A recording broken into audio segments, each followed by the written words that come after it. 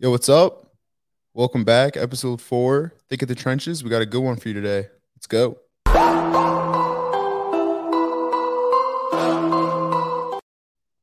All right. So before we get into it, I'm going to do a little quick Tulane offseason recap. First move of the week, old player Kanan Ray, Yeah. previous guard, promoted to GA, done with his playing days, decided to go into coaching. Yep. Tulane GA. Pro Day was today. Some notable stats. None of the official 40 times have come out, or at least to not scouts. So what we found so far is that Nick Anderson, linebacker, 21 bench reps, and broad jump to 10-1. A 10-1, yeah. Tajay Spears had an unofficial 40 of 4.47. Yeah. Will Wallace, who was looking big today, Looking very thick. had 18 bench reps. Deuce Watts was 17. Shea Wyatt had a 39.5 vertical. Yeah. And Insane. yeah, I mean, everybody just looked great out there. Great performance from everybody. Oh, yeah. Tylo, shout out D lineman. He had 27 bench reps. So that was huge. And by the time the podcast drops this Sunday night, we will be 1 week away from the spring game. Actually, 6 days. It's Saturday, March 25th. We're just getting 1% better every day. Going through it, and the results are coming. So today we have a very, very special guest joining us. Hell yeah. Super Bowl 44 champ, New Orleans legend. Hell yeah. Drew Brees' go-to guy, the Velcro man himself, Lance Moore. What's up, Lance? Fellas, man, to be your guys' age again, thinking back to spring ball days and all of the foolery that we used to get into during that time of year. You said 1% better. Like, yeah, that's cool. That sounds like coach speak to me. The idea is to go out there, work hard during practice, but then party harder on the weekend. That was that was what we used to do. It's obviously safely, but of course. I mean, in New Orleans, everything's safe, Yeah. I mean, for us too, it starts. We finish practice Saturday around noon, just right into it. Yeah. He's incriminating us, but yes. I'm not. Look, I'm not trying to get you guys in trouble, man. No, you're fine. Great to be here with you guys. Obviously, I've followed Tulane for when did I get to New Orleans? 2005. So basically 18 years now. And so to see where the program is today, and not just the program, but where college football is, where guys like you guys can branch out from the football field and doing other things. It's commendable. And one thing that I always talk about with guys that I mentor, guys that I train, young receivers, college receivers specifically, is think about life after football. No idea when that'll be. For everybody, it's different. But if you've got your ducks in a row and you're already starting to do things while you're in college or while you're playing in the NFL, if you're fortunate enough, then the transition out of football is a lot easier and you're making money sooner. So I commend you guys. This is awesome. Happy to be here with you guys, and let's get it. Hell yeah. Appreciate that again. Yeah. So I think it kind of took you into your first point that you wanted to touch 100%. On, so you're from Westerville, Ohio, correct? Yes, sir. And stayed in state for college at Toledo. Yep. So when you were at Toledo, my first question is, obviously guys like in college football now could branch out.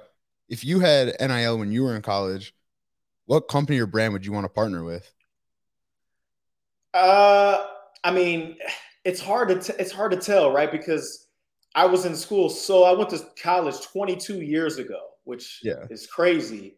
But I mean, you guys kind of understand this a little bit. Being at a small school, it's not quite as easy to get noticed by big brands or big companies. Yeah. And it usually I would imagine it would have been limited to more so local companies, small businesses and things like that, things that are big in your specific community. But I think I would have been able to kill it because I was balling. But I still think it would have been on a smaller scale, right? I wouldn't have been making millions of dollars like some of these kids are. I was not a big recruit coming out of high school, going to Toledo. I had 3 college offers. I was 5'9.5" and 165 pounds when I went to school, if that. So really? it wasn't like I was, needed to be lured to Toledo with a bag of money. I was excited to have an opportunity to go play football for free and have, play football for free. We used to do that back then. It's something you guys don't realize anymore. But so play football for free, but also get an education for free. I would have partnered with anybody really back then. I mean, I didn't have any money, so it wouldn't have been specific to any type of brand. But I guess to answer your question, after blabbermouthing for 5 minutes too long, Nike is like the ultimate brand, and even still to this day, I'm like, man, how can I get back with Nike? Because when I was playing, I was a Nike athlete, right? I was signed to Nike. I got the merch, and there was a couple of years I got some money, so it's hard to let that go once you're done playing. But obviously, when you're done playing, they are like, okay, like you're retired, like, bro. We got young guys that we got to sign. So Nike would have been it for me for sure. And but turn down much of it. Did we lose him? Oh no, I think you cut out for a second. You cut out for like a little second. Yeah. I'll just it paused, but it looks like I'm okay.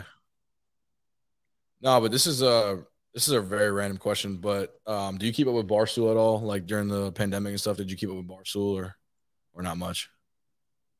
Not a ton. I mean, obviously, if you're on social media, like you kind of catch wind of what's going on at Barstool. I heard what just happened with Barstool here recently.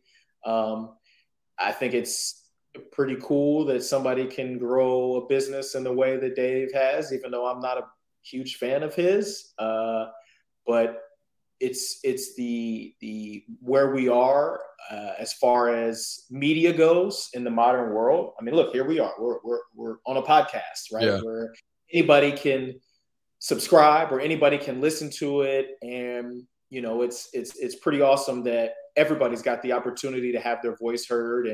But if you're business savvy and get around the right people, you can grow your business and you could potentially grow it into something like Barstool. I mean, I think that's pretty awesome what they've done. They're pretty crazy though. Yeah, I didn't mean to. Honestly, I was I wasn't trying to say like would you sponsor or would you be sponsored by Barstool, but you saying that you went to Toledo during the pandemic. Big Cat, one of the guys that is on Barstool, like he did like the NCAA Dynasty thing, and he made this whole thing with Coach Doug's. I don't know if you saw him, but he's like the Toledo coach. Like I don't know if you remember that. You probably can't even see this right now. Can you see that? No, I remember that. I remember. Okay, that's why I was asking. I didn't mean for you to talk about Barstool. I was just trying to be funny. It didn't work out, but no, it's all good. I thought that was a cool thing for Toledo, and that was huge. Yeah, I mean it's obviously you have a specific following of people who either know somebody who went there, are from the city, or actually went to the school, and it's not one of those nationwide fan bases, but to have a brand or a company like Barstool doing something about Toledo, I would imagine it brought more people to kind of reach out or want to learn more about or become fans of the university, and it's I feel like that's good for everybody. Oh yeah, 100%. Sure. Coach Doug's put you on the map for sure. Been on the map. But actually, Lance put them on the map, and then Doug's came back and put them on the map. Even harder. Right. Even harder. But he doubled down. Yeah. So I guess from there, from college, obviously had a great career there. You went undrafted in 2005, which happens to a lot more players. I see a lot more people who have some good careers. A lot of them start undrafted. So how was the transition from college to the NFL, especially being undrafted? Yeah, I feel like as football players, we all have this dream of hearing your name called on draft day. And when that doesn't happen, I feel like it could go one of two ways, right? You can be the guy that's just upset and bitter, and everything is that you do from that point on, you're angry and you're trying to prove a point and like all this stuff. while I think part of that is a good thing, I think just using it as motivation. And if you get an opportunity, making sure that you show every single day that, hey, in a style, this could have been did.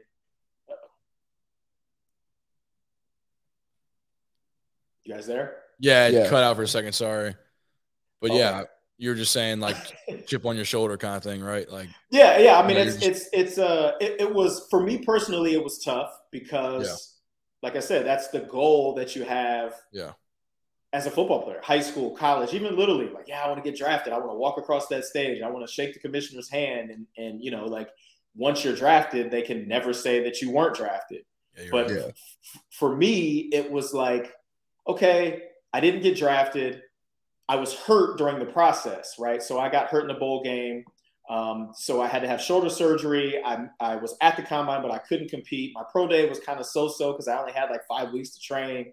Mm-hmm. And so once I wasn't drafted, it wasn't like the end of the world. I was disappointed, but it wasn't the end of the world because my agent was like, hey, we're going to continue to get you healthy. We'll get you an opportunity. And from there, it's on you. But you can't control the draft. So you could drive yourself crazy, like really being upset about not being drafted, but there's nothing that you can do to go back and change it. And there's nothing that you can do within the process outside of handling your business at pro day, making sure you stay out of trouble, staying in shape. So not necessarily worrying about not being drafted. For me, it was about, okay, a lot of these teams or all of these teams did not think that I was worthy of being drafted, but that doesn't mean that I'm not worthy of being there or having an opportunity to play. So for me, it was just about making sure that when that time came, that I was going to make the most of that opportunity. And so we ended up signing with Cleveland. I'm from Ohio. It was an easy thing. Like, oh, okay, you know, it's cool. It'd be cool to go play for my hometown Browns, even though I'm from Columbus. But so that didn't end up working out. I got cut after the third preseason game, and it was like, damn, now what? So then I start not necessarily questioning whether I could play or not, but I was questioning whether I'd have another opportunity. And thankfully, go back to school, training at Toledo, kind of working as like a makeshift GA, do whatever we need you to do type thing so we can put you back on scholarship. Because at that point, I hadn't graduated yet. So I was like, okay, well, in the meantime, I'm going to go and finish my degree, and we'll see what happens. The CFL, the Toronto Argonauts, they were calling me, hey, you want to come to the CFL? I was like, not yet. Like, I'm going to see if there's an opportunity for me in the NFL still. And, you know, I kind of put that on the back burner, but the guy was literally like calling me every week. Hey, you changed your mind yet? You changed your mind? I'm going to give this another shot and see where it takes me. Ended up having to work out with the Houston Texans, didn't get signed. Then it would have been going into week 4 of the 2005 college season. Toledo, we were flying out to play Fresno State on a Tuesday night. So we flew out Monday night. And as soon as we landed, one of the coaches was like, hey, Lance, did you talk to your agent? I'm like, no, did you? And he's like, no, I talked to your mom. If you talk to your mom, I'm like, no. He's like, call your mom. So I called my mom, and she's like, hey, call Dave. So I called my agent, and he's like, the Saints want to bring you on the practice squad. You're flying from Fresno to San Antonio, now that we were the displaced Hurricane Katrina Saints back then.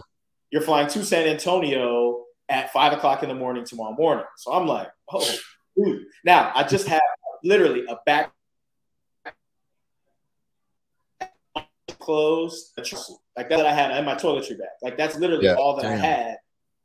So I go, to tell the coaches, hey, I got to leave tomorrow morning. They're like, yeah, like, you got to do what you got to do. Hell yeah. So I was thinking that I was going to show up and I was going to have to do like a workout and then all this stuff. But I landed. My agent's like, no, like they're signing you to the practice squad. So, make sure you show up on time, make sure you do everything they ask you, and then some. But he didn't have to tell me that. Like I'm a very highly motivated, self-starting, hard-working person. And I wasn't going to allow this opportunity to pass me by like the last one. And I wouldn't say that I kind of let it pass it by as much as I didn't really know what to expect. I thought I was doing enough. I thought I was making enough plays in practice. I didn't really understand the ins and outs of the political part of what was going on around me. I didn't understand roster sizes. Like all these things were over my head. But I did the research. I spoke to my agent in between the time that I left Cleveland and got signed by the Saints.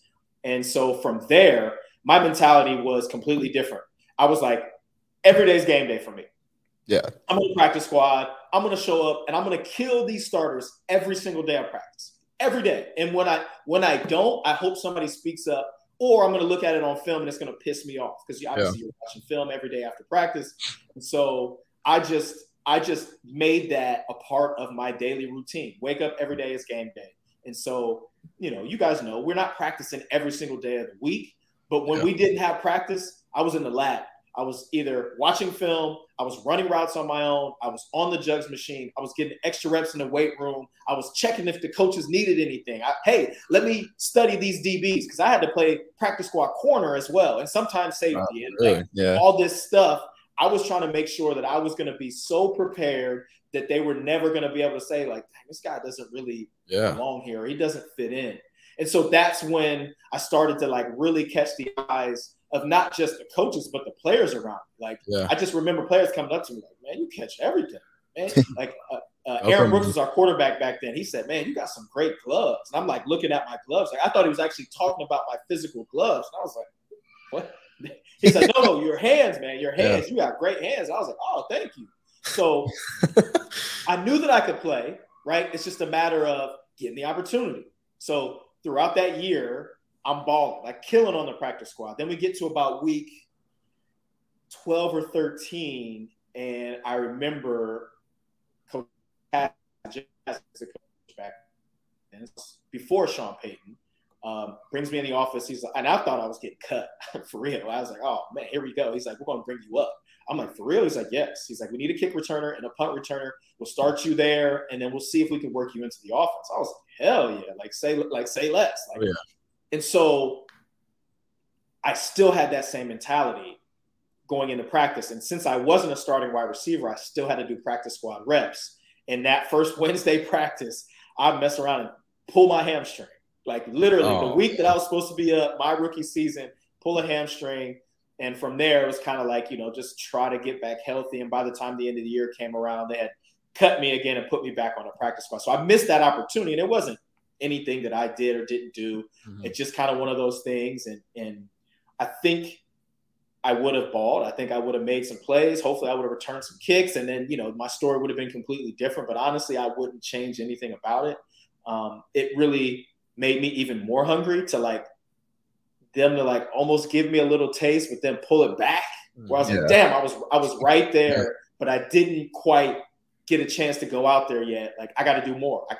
And so that offseason, I went crazy, training, preparing myself. Sean Payton gets hired. Yep. Drew comes in. Yeah. And they're like, and Mickey Loomis and Sean Payton are like, hey, we want you to go to NFL Europe. I'm like, NFL Europe? Like, no, like this is a new staff. We got a new quarterback. Like, I'm trying to stick around. I want to be here so I can learn this offense. I can get, on the same page with the quarterback. I can be around the new receiver coach. And my agent's like, do you want to play for the Saints? I'm like, yeah, of course. He's like, you should probably do what they tell you to do. I was like, you're right. You're right. Smart man. You're right, man. So I go to NFL Europe, have a good start to the season, mess around and get hurt there. Mess up my thumb. They send me back. Back then, they had the Wounded Warriors of NFL Europe that they just shipped us all to Birmingham. We're all staying at a hotel, going to this rehab facility that ended up being Dr. James Andrews' facility. He was the main doctor there. Mm-hmm. And it was hell. It was terrible. We were literally there. None of us had cars. This is before Uber. So they would shuttle us from the hotel to the rehab spot, and that's it. If you wanted to go somewhere, you either had to know somebody or call a taxi cab. And so that part of the process was just frustrating. I had a messed up joint down in the bottom of my thumb. So I was in a cast for 6 weeks while I was there. And I would go and I would literally do cardio on the treadmill, and then I would do shoulder rehab stuff. Literally front raises, side raises. He does boulder shoulders. I called the trainer in New Orleans. I said, Scotty, man, they're putting ice on top of my cast. Why am I here? Can you please get me out of here? Oh gosh. And he's like, yeah, I'll do whatever I can. So literally 5 days later, I get a call, hey, get out of there. So I went back to New Orleans. And so from there, I started the process of learning the offense and getting on the same page with Drew and, being around all the guys, being around the coaches. And I would say that 2006 training camp was probably the best one I ever had. The hardest one I've ever had in my life. I don't know if you guys have heard much about that 06 team in training camp, but they called us the Junction Boys because they put us in Jackson, Mississippi. We're at Millsaps College, a D3 school. They didn't have an indoor facility. It was 105 degrees or more 90% of the days, and it didn't rain ever when we had practice. No. And this is before all of the training camp protocols, right? So we were two-a-days every single day, full pads every single day in the morning and uppers in the afternoon. And it was hell. But I understood. Terrible. I guess I didn't really understand it back then. I didn't really care. I'm just like, I got to ball out. I don't give a shit. I don't really care what we're doing, what we're wearing. I got to ball out. And so looking back now, I'm like, man, this dude was a lunatic. And people were dropping like flies. Like guys were retiring. Guys were requesting trades. Guys were getting cut left and right just because they couldn't take it and they didn't want to play for him. And I think that was part of what made that team really special. That the guys that made it, the guys that were around each other for so long, in those like really, really grueling moments, it brought us closer together. Like, I don't know if you guys have heard the phrase like embracing the suck. Yeah, embrace the suck. This team like really, really did that. And it was incredible that a team, that was 3-13 the Hurricane Katrina year could turn around the very next year, be playing for an NFC championship. I mean, that's kind of unheard of. But we were able to do that. And like looking back, it's like, man, we could have freaking beaten the Bears. We could have won the Super Bowl that year. Like, I really think we could have won the Super Bowl, but we just weren't ready. We weren't ready. We were a couple years too soon, obviously. But that was when I first got my first taste. I played a little bit in 06, but I was still up and down from the practice squad. But I told myself, no matter how much they're playing you, no matter how many plays you're making, no matter how many times you're scoring touchdowns and people are singing your praises, I'm going to keep the mentality of haven't made it yet. Haven't made it yet. Doesn't matter what kind of accolades I'm getting. That haven't made it yet mentality or attitude is going to keep me grinding. It's going to keep me trying to get better each and every day, which I'm sure you guys are familiar with, right? We're all football players, and we know that if we're not getting better, we're getting worse. Because everybody else around us is getting better, right? Not because we're physically not as good of a player. You could be the same type or level of player, but if everybody else around you is getting better, then you're dropping.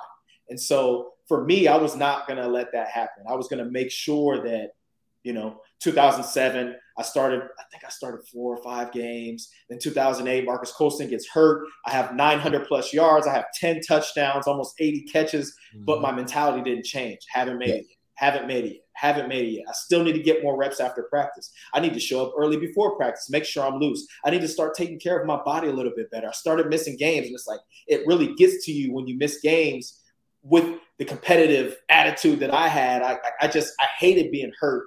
I hated being the guy in the training room where the coaches or people on the team looking at you like, man, when are you going to be back? Hated answering those questions.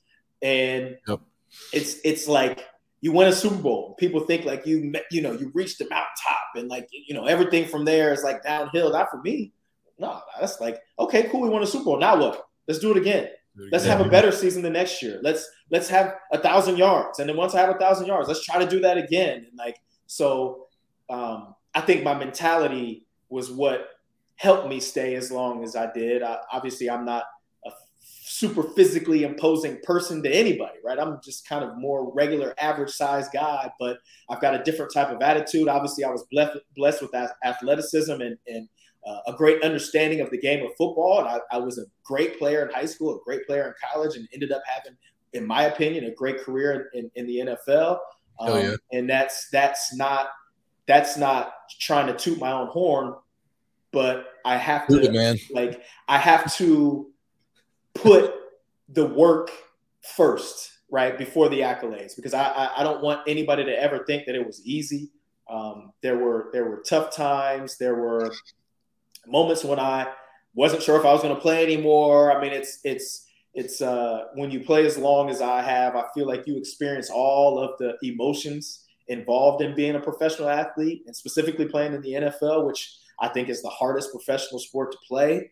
The fact that you're putting your body on the line every single day, the injury percentage is 100% in the NFL, and hopefully that those that play, don't suffer too many serious injuries. Yeah. But I know how fortunate and blessed I was to be able to play as long as I did. And I don't ever, even still, now that I'm out, I don't take that for granted at all. 100%. Yeah. I mean, when you were talking, we looked at each other when you started off talking about Birmingham. It was a different Birmingham, obviously, but yeah. But in 2 seasons ago, when Hurricane Ida came through, we evacuated for what was supposed to be 3 days. They told us pack a bag for 3 days, and we ended up being there for a month. Yeah, in Birmingham, Alabama. Yeah. And so that season, we start off almost beating Oklahoma. Number 2 ranked Oklahoma. They were 2 ranked Oklahoma at Oklahoma. At Oklahoma, supposed to be in New Orleans, but because of the hurricane was there. We played 3 games there. We played 3 games while we were stationed out of Birmingham. And then we played Ole Miss at Ole Miss. And then left and came back to New Orleans. Yep. And that year we went 2-10. And this last season, I would say 98% of our starters came back, and a good amount of our team was still there. And we all had that taste in our mouth, kind of like how you were talking about, embracing the suck. We all did that, and then had the season we just had, I think, because of that. Yeah. So like you said, you go through hell, and it's guys are dropping like flies, and it's the only way you're gonna make it through that is you have your buddies next to you, and you have your teammates that are fighting right beside you, and you don't want to give up on them. I'm sure it was the same way for you. It's I'm doing this for the guy next to me, and I'm doing it for myself too. But at the end of the game, it's a team sport. Like our coach says, Coach Fritz, he always says, if you want to, if you want to be selfish, get an MMA. And that's kind of the mindset. It's a team sport, and if you want to do something else, go put the gloves on, get in the octagon. But I think like you're saying, just that bond, just unbreakable, and especially with our strength coach that came in, Coach Hester, just built upon that even more, and it just excelled to what we did this year. And like you said, let's do it again. Run it back. Yeah, man. Look, and I'm not trying to get too military on you, but the only people who understand are the people who are in the mud with you. Yeah. The guys that are literally in the trenches. You can explain it to as many people as you want, but they won't quite fully understand it because they've never lived it. They've never been in those moments. They've never been displaced by a hurricane and not really able to go see their families. You're basically in an extended training camp together where everybody's like, man, this sucks. I just want to go home. Mm-hmm. And it was exactly the same way for us because we were not allowed to go back to New Orleans during that 2006 whole training camp. Yeah. And this is back in the day when the preseason was 6 weeks. We had 2 weeks of full padded practices. Then we had 4 weeks of games. So we had a 6 weeks training camp. And it really does, you grow together, and the people who aren't mentally tough and strong fall off, and you kind of leave those guys behind. And it's amazing to see, just like you guys explained, how you go through the tough times, that specific season, but then the next season, all your guys are back. You guys have this extra level of confidence and trust in one another that you can go out and do something special, and you go out and do it. That to me is one of the more rewarding parts of football, is the brotherhood and the bond that you build with the men. And honestly, I don't know if you guys are going to ask me the question or not, but one of the things that I miss most about playing football, and it doesn't even matter if it's NFL, college, high school, peewee, is that camaraderie that you have with the guys that you spend all that time with. You will never get that back. I promise you. And it's it sucks to talk about sometimes because it's damn, those are the moments, man. Yeah. Now, outside of marriage and fatherhood and I guess a few other things, but you will never get that feeling back. Yeah. You will never retire and go into the business world and walk into a locker room like you have right now ever again. Oh, man. Ever. Yeah. And Sean Payton always said it. He's football, the best parts of football are the moments. and you can never recreate those moments. Like I play in rec basketball leagues. I'm training to do a marathon. Like I'm doing all these things to like get my competitiveness out. But these moments are not the same. Yeah. I mean, they can't even come close to comparing to those moments. The travel with your team, the locker room banter, looking at the guy in the huddle across from you that's your homie that you're like, all right, we got this. Like you can't recreate that. I don't care where you go. I don't care what profession you're in. There might be some cool things that you guys do. Hopefully both you guys go and play a long time in the NFL. But after that, there won't be a thing that you do that will be like what it's like to be in an NFL or a college football locker room. And I hope that you guys are taking it all in now because, like I said, it will not ever be recreated in your life after. So who are your boys? Like, who are you closest with on the team? Like, who was like your go-to? Like, hey, I'm trying to play some Madden or something. Like, come over. Like, who was that? Yeah. Guy? So. Oh, we lost you for a second. We lost you for a second. We didn't hear what you said. Sorry. You got me now? Yeah. Yes, sir. Got you. Okay, cool. Yeah. Pierre Thomas. Courtney Roby, Jermon Bushrod, Jari Evans, Zach Strief. Really, all the receivers too, because we did receiver dinners every week. Marcus Colston, Devery Henderson, Robert Meacham. Hell yeah, Robert Meacham. We were like. We were such a tight group that everybody kind of hung with everybody, right? Like we weren't.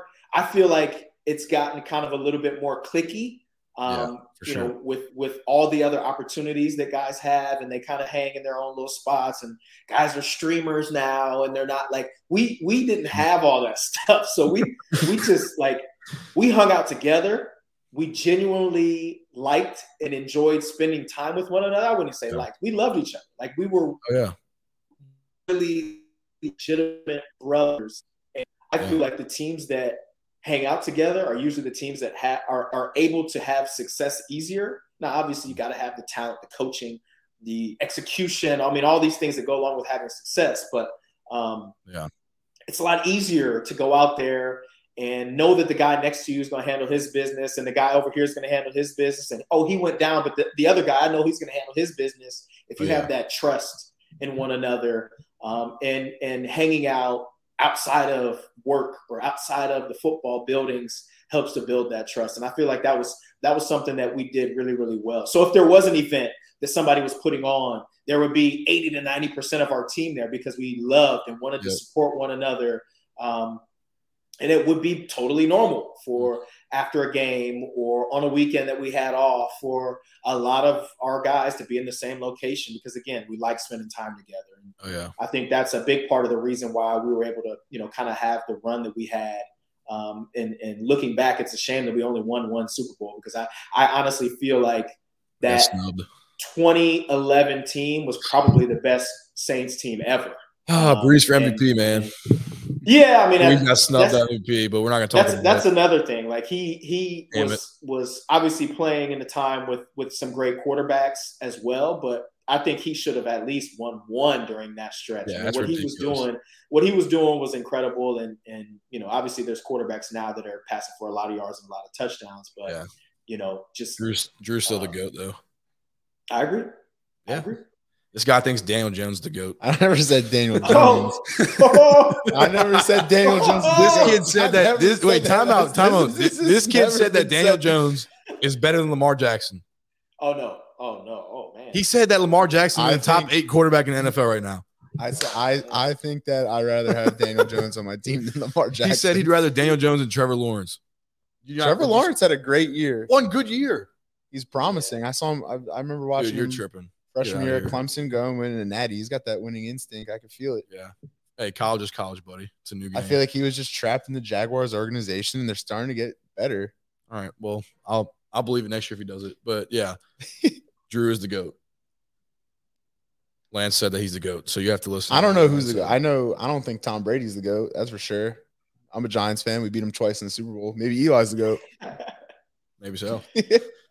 But let's go in the Super Bowl. Oh, yeah. So I had to ask you, this was like the one question that I was like, Ethan, if if you don't let me ask this, I'm going to kill you. I'll let you ask whatever you want. Yeah, I know you will. But so the Super Bowl, I know we all remember it. I remember exactly where I was sitting. Probably the best. That's the best year of my life after y'all won the Super Bowl, because I should have pulled that up. Damn it, I don't have it. But I was on the front cover, like the newspaper. Remember y'all's parade that y'all had? Skip school. Everybody skipped school. It was the best day of our lives. And I was on like the Times-Picayune or something front page. But that's besides the point. So how old were you? I was 8 years old. Gotcha. Still remember it like it was yesterday. But so that 2-point conversion, obviously, great play. I mean, obviously, one of the reasons that we won the game. We're gonna pull it up real quick. We're gonna pull it up, but like, haven't seen it. Yeah, pull it up for the people that haven't seen it. But I don't know if it's gonna be able to let you talk while we play it, so we'll just hold what we're gonna say until after the video. But let's pull this up for everybody to see this amazing catch. Roll out Breeze. Pass. Oh, almost caught. He bobbled it. It was Lance Moore. The Saints are challenging the call on the field. They believe it was a catch by Lance Moore. The flag is out. Scott Green will go under the hood. Yep, Jim, let me go over it real quick. When you're catching the football with contact going to the ground, you must hold on. If you're going to the ground to catch the football, when you're going down, you must hold on.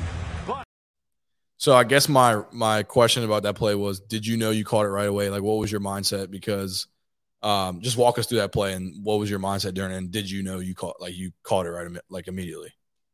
Well, to answer that question, no. I mean, I thought I did, but I wasn't super confident at all. I mean, I was just it happened so fast. I felt like I had control of it and crossed the goal line. But in that moment, it was kind of one of those things where I was like, damn, maybe I did. Because you can kind of see me with my hands on my hip. Like, Did I really just drop that? And so I got to the sideline, and somebody's like, hey, man, he kicked it out of your hand. And I'm like, huh? They're like, he kicked it out of your hand. So my mind immediately was like, oh, if he kicked it out of my hand, then it should be a score. Because once you have control and you cross the lane, like, the score is good. And so I could hear Sean Payton, like, clear as day. Did you catch it? Did you catch it? And I'm like, yeah, I caught it. That's when he challenges it. But in the back of my mind, I'm like, I hope I caught it. Like, I don't want to tell him that I caught it. And then they review it and they don't overturn it. And then he's pissed off at me and he's like, get him out of the game. Don't put him back in the game.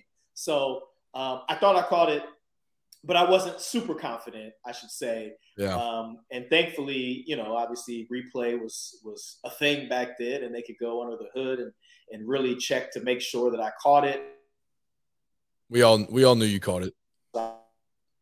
Like catching me. I mean, I feel like that was for fans. It was probably wishful thinking because it happened so fast. Like, there's no way that the human eye could see that. Like, oh, that's a catch. Like, you're hoping that it's a catch. Yeah. I mean, we knew that it was a catch when.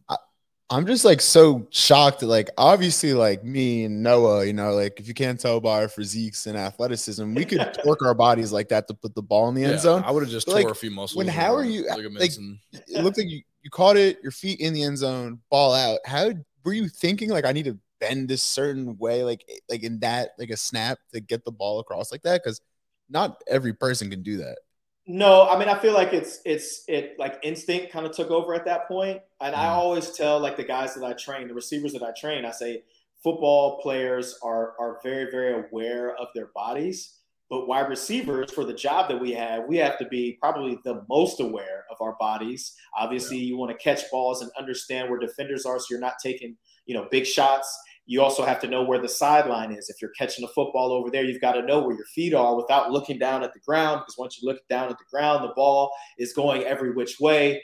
So I think just having an awareness of where I was, how my body was contorted, and how to best reach to get the ball over the end zone.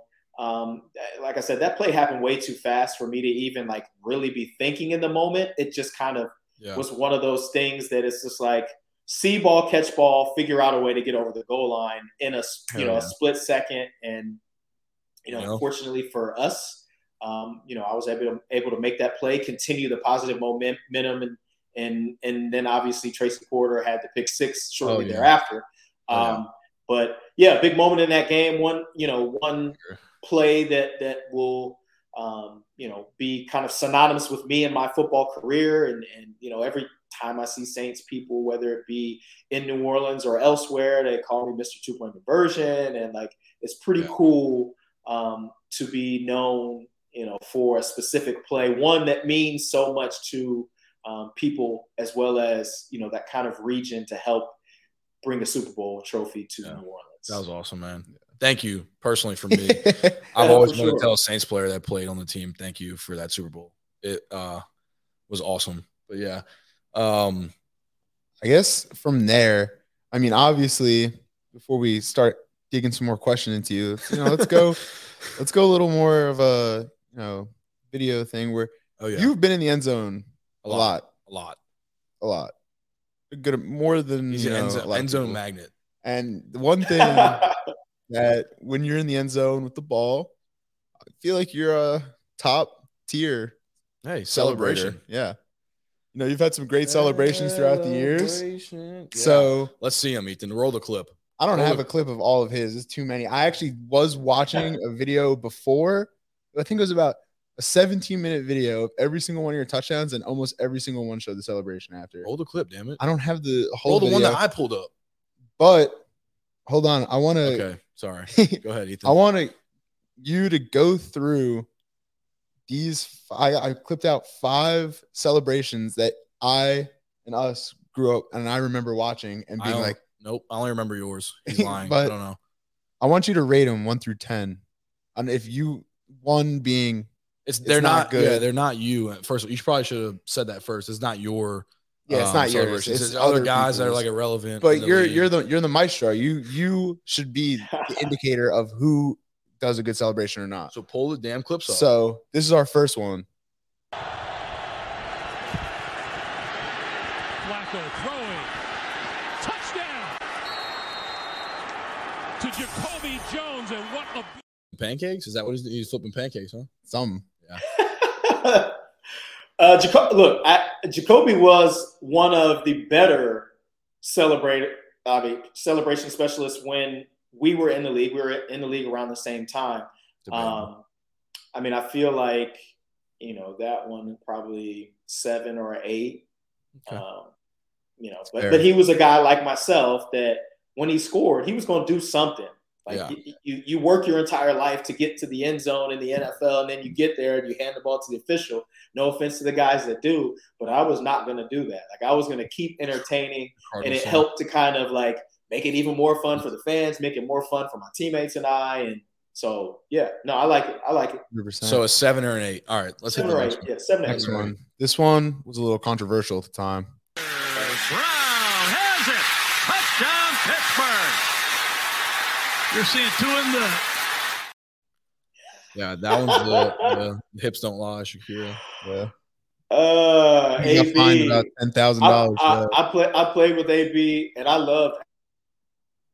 Hey, AB's a character, huh? I'm crazy saying that, but AB was a character. But you know what? That Joker practiced harder than any player that I ever played with.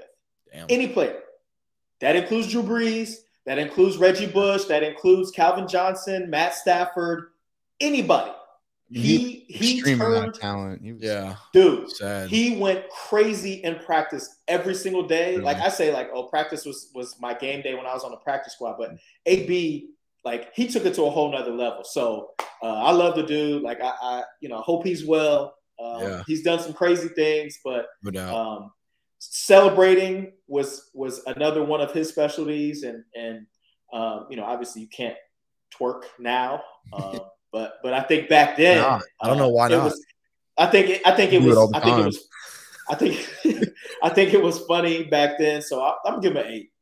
8, that's fair. 8, okay. What about this from another highly decorated celebrator? Steelers bring only 4. Palmer down the middle. T.O. TD.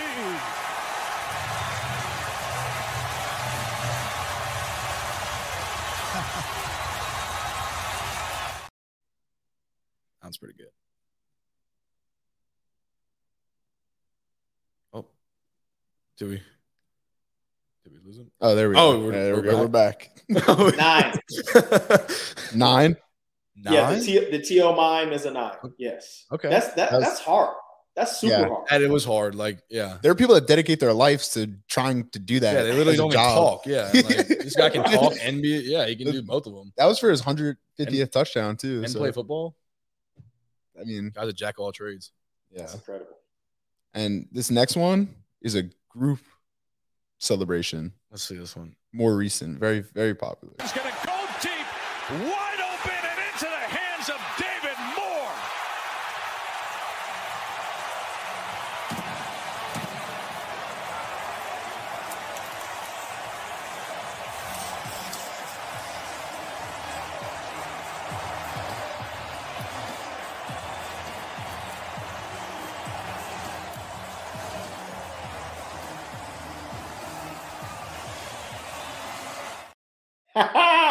Look, any group celebration, Yeah. obviously it's choreographed, right? So it's not something that they just do on a whim or do on the fly, which means they're practicing it.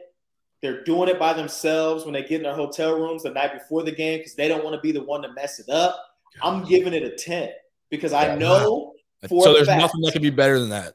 well, there's also things that could be 10s, right? Okay, Or 'cause there's 10's things like that the could ceiling. be, or there's things that can be off the chart, right? But Yeah, I just think, okay, I'll give it a 9.5. How about that? All right. I'll Okay, give it a yeah. 9.5 because Really I not know, supposed to change your answer, but it's fine. Yeah, we'll let it slide. I know the dedication that it took to get to that for those guys. And So 9.5. I'll give them a did you 9.5. practice yours? Like Heck yes.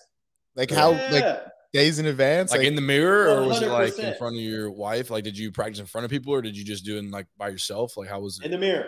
In the In the mirror. mirror. if Yep. you Looking at the Did man you- in the mirror. how many did you have in your bag? Because you can't just have one if you're planning to score 3 touchdowns. Well, I had YouTube in my bag. So Wow. I would go on YouTube or I'd go on Twitter and ask the fans, hey, what touchdown celebration would you like to see me do this week? And I scored multiple touchdowns in, I think 7 or 8 games. But luckily in those games, I had 2 that I could go to. Now, I don't know what I would have done if I scored 3 or 4 touchdowns in a game because I don't know that I ever really had 3 or 4 on deck. But Yeah. I like to think I'm a fast thinker. So if I've already got 2 touchdowns and we're going into the third quarter and there's a potential that I could score another one, I definitely would have had something on deck. Or you just drop the ball and then be like, I don't have a dance ready. No, wouldn't do that. Or like, Just too much was expected of me. yeah, there's high expectations. You weren't a Saints fan. You didn't understand. When man scored a touchdown, we were all like, come on. Like, let's see it. And it was like, if you didn't, yeah. So how long? Wait, hold on. It's very quick. It's very quick. All right, Sorry. you go. So, like, would Lance Moore, like, kill the gritty right now? Like, how would you, Oh, would you yeah, be that's able a to good- murder the gritty? That's a good question. Yeah, I mean, the gritty's not super hard. It's not super hard, but, I mean, I went to high school with the guy, like, does it every Sunday. So I wanted to see, like, if you would murder it. So maybe I might need to see a video of that if you – later on, if you're just bored or something, you send me a video you gritty in. You don't have to, but Can you gritty? I can for sure gritty, but I don't want to mess up this place that we're in right now. We'll And- post that video one time. Yeah, for sure. And yours and mine. Mine's obviously gonna be the best. No doubt. But what I was going into, how long did you practice this one? Down the middle of the field, and that is a touchdown for Lance Moore.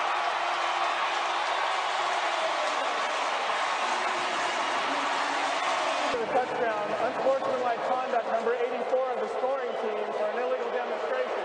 That penalty will be enforced on the kickoff. Hey, that's 3 pumps, man. That's too much. Too many pumps. Too many pumps. We never practiced that. Looks like you That's did, Lance. Looks like you did. We obviously this is the big Key and Peele time. Lingo McCringleberry. And we were obviously everybody was huge fans, but in our locker room, we loved the show. We talked about the show all the time. Obviously, the touchdown dance one was, obviously it meant something to us. But Kenny Stills said, "Man, that would be cool to do that someday." But we did not ever say, "Hey, against Tampa Bay, we're going to do the Hingle McCringleberry, and you're going to be the official, and I'm going to pump 3 times, and then you're going to throw." Like, we did not ever choreograph it. It's so And much so- more beautiful hearing that. And this is before you were allowed to do group celebrations, obviously. Yeah. So they throw the flag. We get a 15-yard unsportsmanlike conduct penalty for group celebration. Worth it. But we also got fined $7,800 a piece. Oh. But That's still worth it. I hate the Bucks. To go from that to Jordan Peele tweeting a picture of me with my hands on my head on a T-shirt that he's wearing shortly after that, to my buddy making a connection with the Key and Peele show to get me on the show. Yeah. Like, looking back, it's worth it. It was 100% worth it. Those like, 3 pumps were worth it. You were the first one to ever do that celebration after it came out. So innovator, man. And yeah, honestly, like, so that was not practice, and the ref throwing the flag was not practice. No, it wasn't. That was just spectacular pumps right there. That's honestly all you can say about that one. But what were you saying about the? So what was the pump? Yeah, obviously the pumps. Now it's you. Where would you rate that one? That's what I was going to ask you too. What's that? That's obviously a break the chart one. That's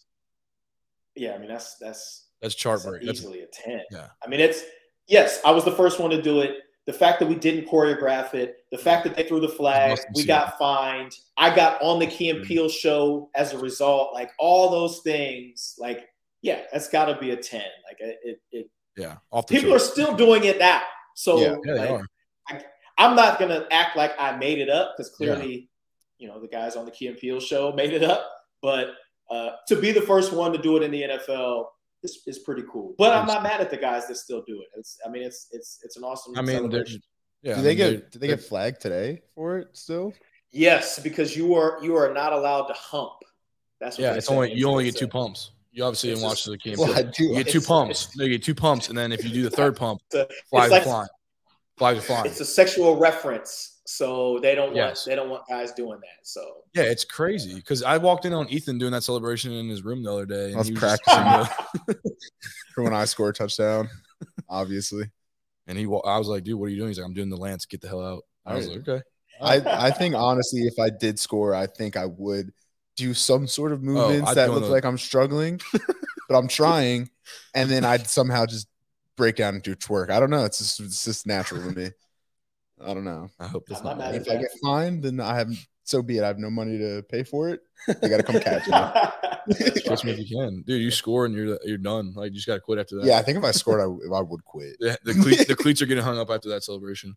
Oh man. I'm gonna ask this one. Go is MVTB? MVTB. MVTB. This is a segment we do on our show, sponsored by nobody. So it's not. It's not like that guy from Barstool. It's like sponsored by this person or whatever. Or just anybody that's sponsored. We're probably honestly sponsored by the thick people in the world, because we're the bigger guys. But anyway, MVTB is most valuable thick boy. So we kind of do a thing where we vote for the most valuable thick boy of the week. The fans vote. Yeah, the fans vote. We put them up. Well, we go head to head, Ethan and I. And then last week was our center versus our old left tackle. And we kind of want to do a thing where you told us your favorite thick boy, and then we put ours against yours. And then we let the fans vote and see who wins. For the week. Okay. Most valuable thick boy of the week. Only for the week. This is what are we talking about? This is so the requirements, I believe we spoke about that. It could be anybody over. I think the cutoff weight was like 270. 275. 275. Nice, yeah. So it's like your favorite. It could be. You can make it sentimental. It could be funny. It could be whoever you want. Whatever you want. Someone you know. Someone you don't know. It could be me. It can't be you. Conflict of interest can't be you. Could be me. No, you can't be you. That'd be sick if I was Lance Moore's. Damn it. It could be me. It could be me. Yeah, no, it could be me or him. No, but like maybe a guy you play with or something, or maybe just like somebody you talk to that's over 200. Okay, yeah. So I'm not going to make this easy for you guys, all right? You guys are obviously in New Orleans, and this guy played with me in New Orleans for a long time. Zach Strief, my guy, Mr. Jack of all trades, a guy that played for, I think he played 13 or 14 years in the league. He's coaching now, right? Did he go to Broncos?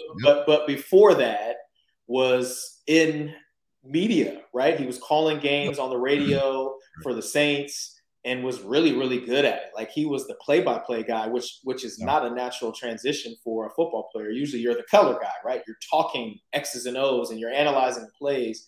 But for a guy to come off of the field and shortly thereafter be the go-to guy in New Orleans on the radio for play-by-play is incredible. Now, obviously, He stepped away from that to get into coaching. He's got a great mind, super intelligent, Northwestern graduate. And so I think he's going to be a head coach one of these days, potentially in the NFL. But, yeah, I would say he's my favorite Thic boy for sure. No doubt. Yeah. And he's did Coach Peyton call him to come to Denver? Yep. He's the offensive line coach now for the Broncos. Good for him. Good for him.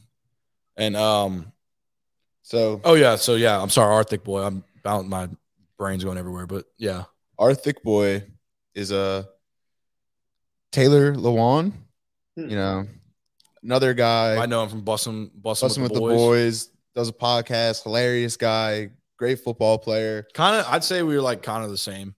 You guys? We're probably like you and I and Taylor. We're probably a mix of us is like Taylor Lewan. Because I have the sleeve and Ethan's like not yetted, and then we're both me either. That's fine. I mean, I'm just saying we're both fat, and so like we could be like him, you know. Yeah, and we, both. Yeah, we're on a so podcast. We're on the podcast, but we'll let people vote. So Zach, it's gonna be your boys Streef and Taylor Lewan. Maybe we can get Streef on one day. Talk to him about some X's and O's. Maybe. I mean, our new line coach at Tulane is Dan Rochar. Oh yeah.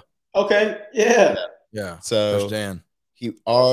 Our film that we watch is always of you guys, like in practice or in a game, and it'll be so funny because he'll just be like, "Oh, like watch Tehran here go against." JJ Watt or something. No, like even in practice. So he'll be like, and then Drew just steps back and he'll just throw it. And I'll be like, you're talking about like Teron Armstead and Drew Brees, right? Yeah, you're talking about like the best of the best. Yeah. like so natural. But he's like, now watch Ethan. Yeah. He's like, now watch Ethan. Just on his face. But watch this grade A loafer. Hey. Just kidding, man. But so before we let you go, got some final questions. So this one's yours. Yeah. If you could pick any professional athlete to swap life with for a day now, who would you choose? And what would you do differently to mess with their routines? Mess with the routine, like make it bad or just change whatever. I don't know. Okay. That's pretty sinister. You can make it worse. Maybe it's a person you don't like. You can be like, I don't know. Wake up in the morning, don't brush your teeth because you want their breath to smell. No. Or maybe eat turkey like us. I mean, God rest his soul, but I'm like the biggest Kobe Bryant fan. Yep. Like I've always loved the guy. Like I've met him a few times, and like just how he worked, how he pushed himself, the type of guy that he was, and how he evolved even after basketball into this businessman, family man, girl dad. I think it would have been awesome to walk in his shoes for a day, and I don't think I would change anything, honestly. Like the dude is like, he is just one of the people that I've always looked up to. He was the reason I became a Lakers fan. I'm from Columbus, Ohio. Like we're not anywhere close to Columbus. Yeah. But once this, 18-year-old kid got drafted to LA, I would watch the games. And I'm like, man, there's so, like this. I like this guy. And obviously we saw how his career went and how he became one of the greatest that we've ever seen. And yeah, I would definitely, if not, walk in his shoes, want to spend some time with him if it would have been possible. And, just hate to think about what happened to him. Tragic. And his beautiful, beautiful young girl and all the other people that were on the helicopter that passed as well. But yeah, Kobe, man, I still wear Kobe's all the time when I play basketball. Like that's my guy. Yeah. Mamba mentality, man. Yeah. Do you want me to ask the next one? Yeah, you could. Okay. Well, I'll tell everybody right now. This isn't my question. Ethan wrote it. I don't want to take credit for it. We take credit for both. Yeah, you know what? It is my question. So if you could, my question. Okay. If you could only eat one food for the rest of your life, but it had to start with the first letter of your first name, what food would you choose? Kind of putting you on the spot. I mean, the first thing that comes to my mind is lasagna. That's immediately. But if you were just asking me if I could only eat one thing for the rest of my life, what would it be? I would probably say chicken wings. From where? That matters. And is it in NOLA or is it Chicken wherever? and watermelon. That is fire. That's a fire spot. Have you ever been there? Is that a place in New Orleans? Yeah, it's on Claiborne, right? Yeah, Claiborne. I have not been You there. can see the Superdome in the horizon. Yeah, it might be a newer spot, honestly. But if you had to pick, it's a place that you've been. Where's the wings that you're getting? Are we talking bone-in wings? Or are we talking like boneless? Bone-in. Bone-in. Okay, all right. Bone-in. Obviously, that's what I was. Wings. What sauce? Right. What sauce? We've got a place here in San Diego called Dirty Birds, and they've got about 50 different flavors. And I promise you, I've never had a flavor that I thought was trash. So like, I can go there and they make, obviously you can order as many as you want, but you can get as many flavors as you want. And I'm a big like hot honey guy or like a spicy garlic. I love lemon pepper wings. Man, you guys are gonna make me go order some wings. Yeah, honestly, you want to hit up some wing spot later? Down. That's a cool name though, Dirty Birds. That's yeah. It's like some team we know that we don't talk about. That's right. That's right. That would be named. Was it true that the Falcon damn it, I just said it. Son of a, was it true that that team was trying to sign you? I did sign there. You did sign, but then you were like, "What the hell am I doing?" Right? Or is it like?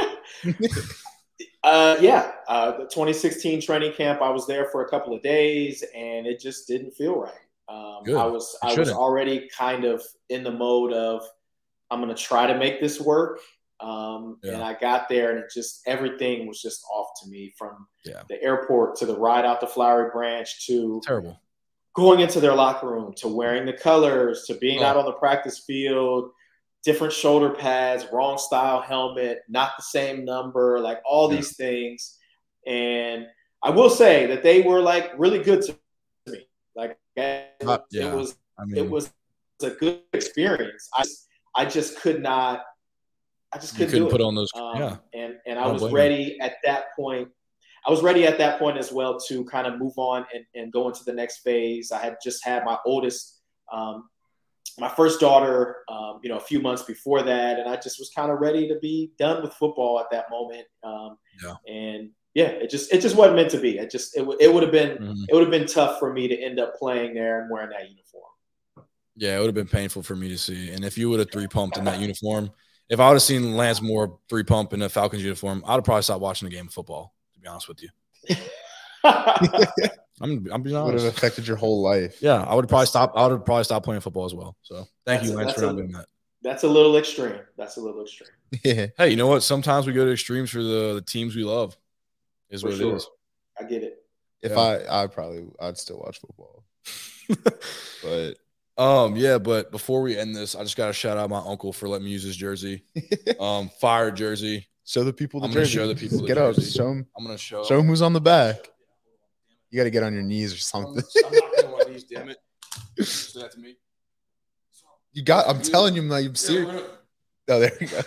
Don't fall. Yeah. It's expensive. But yeah, fire jersey. Shout out Casey. I believe it's Reebok, maybe Reebok. Yep. Nice. Yeah, it looks like it's got a lot of ventilation. It got a lot of ventilation. I think it was worn by Lance too. Not confirmed yet, but game worn. Yeah, game worn. But like the one behind him. Yeah. Yeah, it looks the same. You can't tell. Yeah. But same uniform. But just want to shout out my uncle for letting me wear this jersey. I might keep it. Probably will. You should keep it. I deserve it more now than him. Yeah. After talking to Lance himself. So it's mine now. Thanks, Casey. Lance. Yeah, you're right. I agree. It's your jersey now. It is. Casey, sorry you heard it here first from Lance himself. You ain't getting it back, buddy. All right. Well, we'll let you go. We just want to thank you so much for that was awesome. coming to talk to us today. It really is an honor. You're a legend of the game. Yes. Can't debate that. Yes. Really appreciate it. Coming from a kid who grew up loving the Saints, and y'all made me love football. So I really appreciate you for real.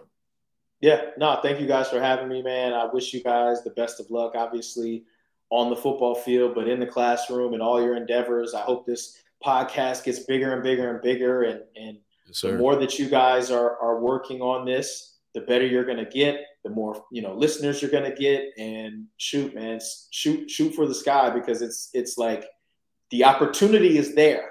right? You put out a good product and people will find it. And that's when you really, really can make it, for yourself. So the more that you can do, the better. Don't put all your eggs in one basket, but ball out on the field too, because you never know. You know what I'm saying? So do multiple things, and yeah, man. I hope you guys continue to kill it.